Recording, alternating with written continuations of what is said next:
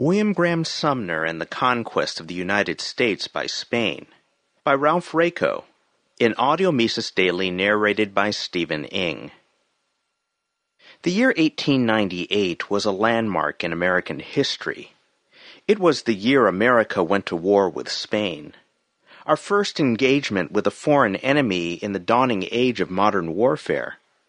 Aside from a few scant periods of retrenchment, we have been embroiled in foreign politics ever since. Starting in the 1880s, a group of Cubans agitated for independence from Spain.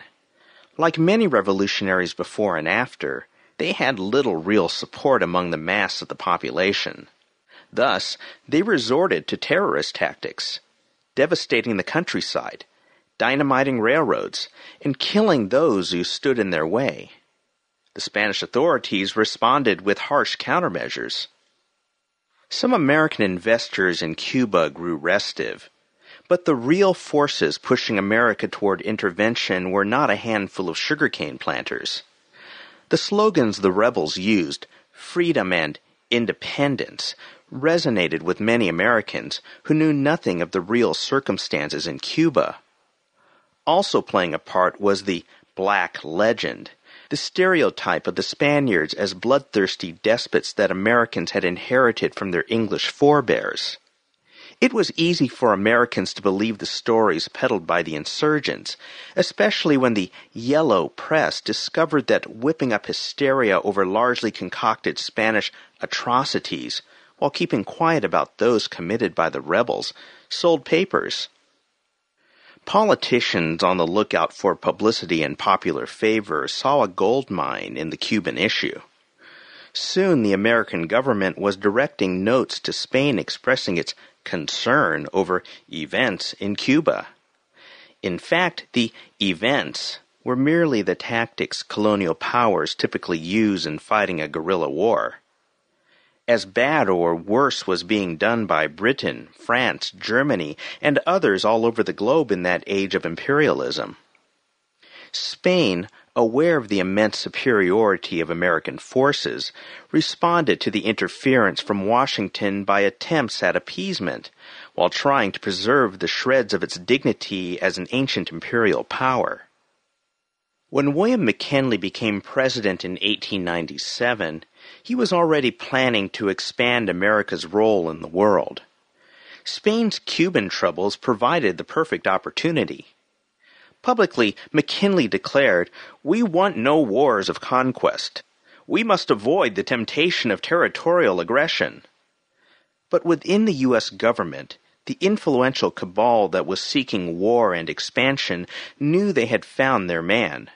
Senator Henry Cabot Lodge wrote to Theodore Roosevelt, now at the Navy Department, "Unless I am profoundly mistaken, the administration is now committed to the large policy we both desire." This large policy, also supported by Secretary of State John Hay and other key figures, aimed at breaking decisively with our tradition of non-intervention and neutrality in foreign affairs. The United States would at last assume its global responsibilities and join the other great powers in the scramble for territory around the world. The leaders of the war party camouflaged their plans by speaking of the need to procure markets for American industry, and were even able to convince a few business leaders to parrot their line. But in reality, none of this clique of haughty patricians, old money for the most part, had any strong interest in business, or even much respect for it, except as a source of national strength. Like similar cliques in Britain, Germany, Russia, and elsewhere at the time, their aim was the enhancement of the power and glory of their state. In order to escalate the pressure on Spain, the battleship USS Maine was dispatched to Havana's harbor. On the night of February 15th, the Maine exploded, killing 252 men. Suspicions immediately focused on the Spaniards. Although they had the least to gain from the destruction of the Maine, it was much more likely that the boilers had blown up, or even that the rebels themselves had mined the ship to draw America into a war the rebels could not win on their own. The press screamed for vengeance against perfidious Spain, and interventionist politicians believed their hour had come. McKinley, anxious to preserve his image as a cautious statesman, bided his time. He pressed Spain to stop fighting the rebels and start negotiating with them for Cuban independence, hinting broadly that the alternative was war. The Spaniards, averse to simply handing the island over to a terrorist junta, were willing to grant autonomy. Finally, desperate to avoid war with America, Madrid did proclaim an armistice, a stunning concession for one sovereign state to make at the bidding of another. But this was not enough for McKinley, who had his eyes set on bagging a few of Spain's remaining possessions. On April 11th, he declared his war message to Congress, carefully omitting to mention the concession of an armistice. A week later, Congress passed the war resolution McKinley wanted. In the Far East, Commodore George Dewey was given the go-ahead to carry out a prearranged plan, proceed to the Philippines, and secure control of Manila's harbor. This he did, bringing along Emilio Aguinaldo and his Filipino independence fighters. In the Caribbean, American forces quickly subdued the Spaniards in Cuba, and then, after Spain sued for peace, went on to take over Puerto Rico as well. In 3 months, the fighting was over. It had been, as Secretary of State John Hay famously put it, a splendid little war. The quick U.S. trouncing of decrepit Spain filled the American public with euphoria. It was a victory, people believed, for American ideals and the American way of life against an old-world tyranny. Our triumphant arms would guarantee Cuba a free and democratic future. Against this tidal wave of public elation, one man spoke out. He was William Graham Sumner, Yale professor, famed social scientist, and tireless fighter for private enterprise, free trade, and the gold standard. Now he was about to enter his hardest fight of all. On January 16, 1899, Sumner addressed an overflow crowd of the Yale chapter of Phi Beta Kappa. He knew that the assembled Yaleys and the rest of the audience were brimming with patriotic pride. With studied irony, Sumner titled his talk, "The Conquest of the United States by Spain." Sumner threw down the gauntlet. "We have beaten Spain in a military conflict, but we are submitting to be conquered by her on the field of ideas and policies. Expansionism and imperialism are nothing but the old philosophies of national prosperity which have brought Spain to where she is now." Sumner proceeded to outline the original vision of America cherished by the Founding Fathers, radically different from what prevails among the nations of Europe. They would have no court, no pomp, no order or ribbons or decorations or titles. They would have no public debt. There was to be no grand diplomacy because they intended to mind their own business, and not to be involved in any of the intrigues to which European statesmen were accustomed. There was to be no balance of power, and no reason of state to cost the life and happiness of citizens. This had been the American idea, our signature as a nation. It is by virtue of this conception of a commonwealth that the United States has stood for something unique and grand in the history of mankind, and that its people have been happy.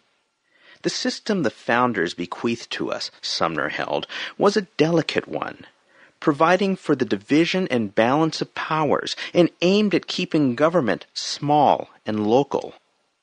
It was no accident that Washington, Jefferson, and the others who created this republic issued clear warnings against foreign entanglements. A policy of foreign adventurism would, in the nature of things, bend and twist and ultimately shatter our original system. As foreign affairs became more important, power would shift from communities and states to the federal government, and, within that, from Congress to the president. An ever-busy foreign policy could only be carried out by the president, often without the knowledge of the people. Thus, the American system, based on local government, states' rights, and Congress as the voice of the people on the national level, would more and more give way to the bloated bureaucracy headed by an imperial presidency. But now, with the war against Spain and the philosophy behind it, we were letting ourselves in for the old European way. Sumner declared war, debt, taxation, diplomacy, a grand governmental system, pomp, glory, a big army and navy, lavish expenditures, political jobbery, in a word, imperialism. Already, it seems the global meddlers had come up with what was to be their favorite smear word, isolationist. Already Sumner had the appropriate retort.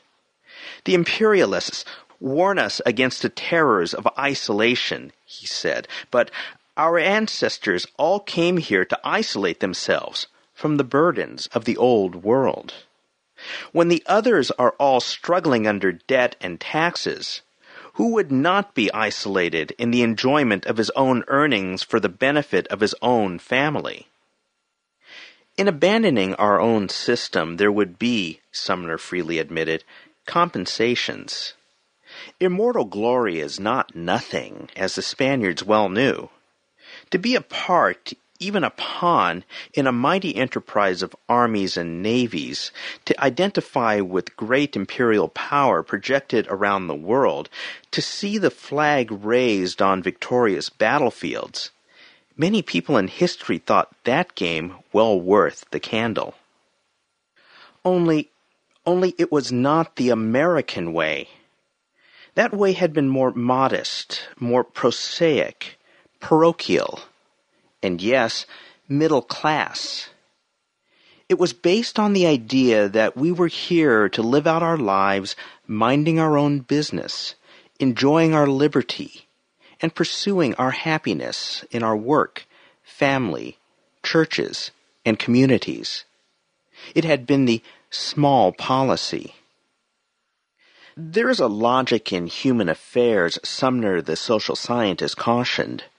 Once you make a certain decision, some paths that were open to you before are closed, and you are led step by step in a certain direction.